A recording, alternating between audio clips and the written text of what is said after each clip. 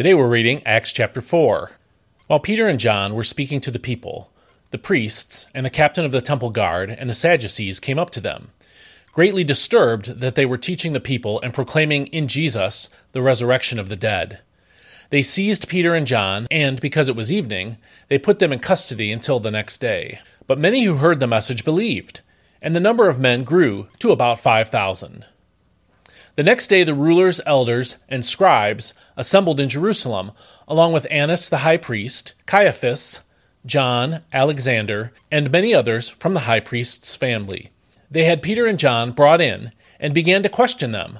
By what power or what name did you do this?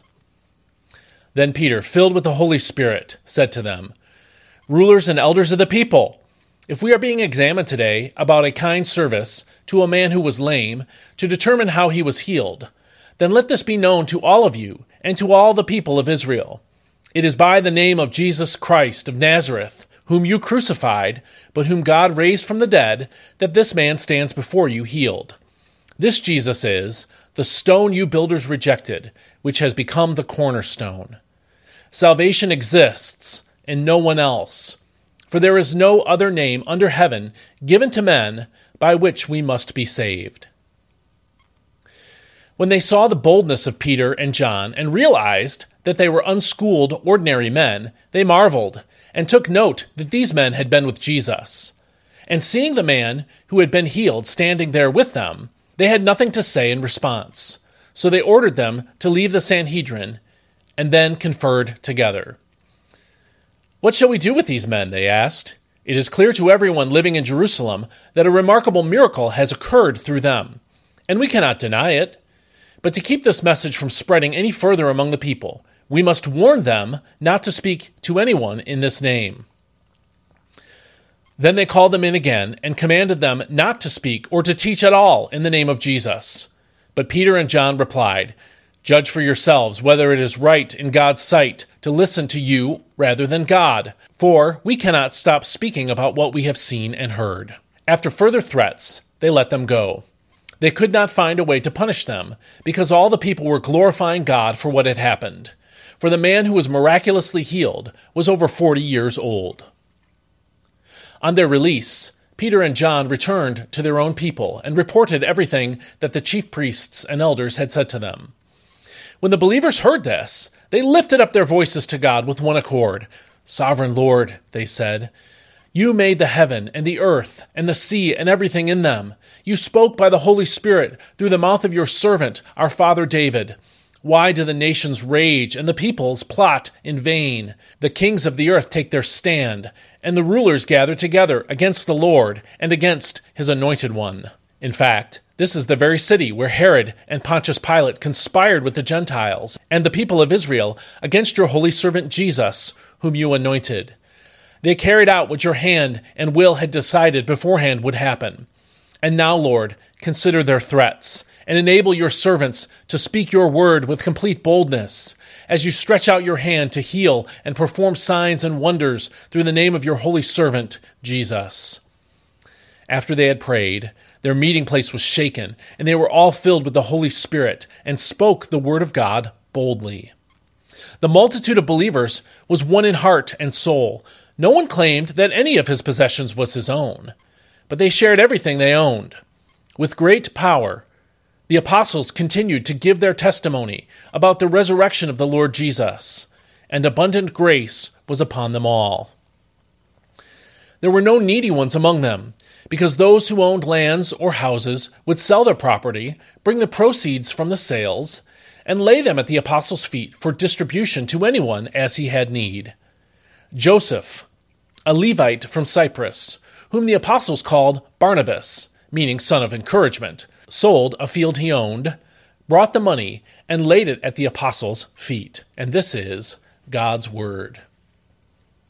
This chapter continues the story that we started yesterday. Remember that Peter and John were going to the temple to pray, and by the power of Christ, Peter healed a man who had been unable to walk for his entire life. Peter then used the attention from this man's healing to call people to repentance and faith in Jesus. That was Acts chapter 3.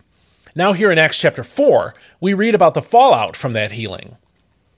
The religious leaders who engineered the Roman execution of Jesus were very unhappy to see his power on display through the disciples and to hear the message about Jesus going out through them, and we saw that in verses 1 and 2. So those religious leaders jailed Peter and John, according to verse 3, but the gospel did its work. As verse 4 says, "But many who heard the message believed, so the number of men who believed grew to about 5,000. Unable to deny the miracle that had happened, according to verses 5 and following, the religious leaders of Jerusalem commanded them to stop evangelizing, according to verses 17 and 18. Verses 19 through 20 describe how Peter and John refused to obey the command to stop teaching about Jesus. Verse 33 says, "With great power the apostles continued to testify to the resurrection of the Lord Jesus, and God's grace was so powerfully at work in them all," which shows that they did not stop spreading the gospel message. But what if they had stopped spreading the gospel message? What if they allowed the threats and intimidation to keep them quiet about the gospel? Well, first, the advance of the gospel would have been much different. Jesus had said that the gates of hell would not prevail against the church, so he would have chosen others to spread the gospel, even if the disciples had been disobedient. We can see that somewhat in his choice of the Apostle Paul to take the gospel to the Gentiles. Second, and more importantly, I think, the unity, the selflessness, and the joy of the early church that's described in verses 31 through 37 would have been dissipated. When the church focuses on itself, conflicts and strife inevitably come in. Satan wants to disrupt God's work and get us off mission by stirring up conflict and strife. When we're reaching outside of ourselves, however, there's a lot less time and energy available for internal factions, arguments, and strife. Outreach and evangelism aren't going to ward off problems because problems are inevitable in a fallen world. But spreading the gospel keeps us focused on Jesus, his work, and our need for his power, which helps us keep our focus off of ourselves. So let's not forget that we are here to introduce Christ to the world and not let conflicts and internal problems keep us from doing the Lord's work. If you like these devotionals and you're not looking at this in your email, would you consider signing up by email? Go to dailypbj.com/subscribe. Every morning you'll receive an email that gives you a link to audio, video, and the text version of these devotionals, so that will cue you to make sure you spend time in the Word that way each day. Also, would you consider supporting my work financially?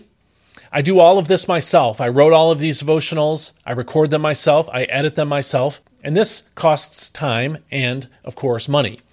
And so if you would consider financially supporting me, you can go to dailypbj.com/support if you'd like to do that. Finally, would you consider sharing this video to someone who might grow from it?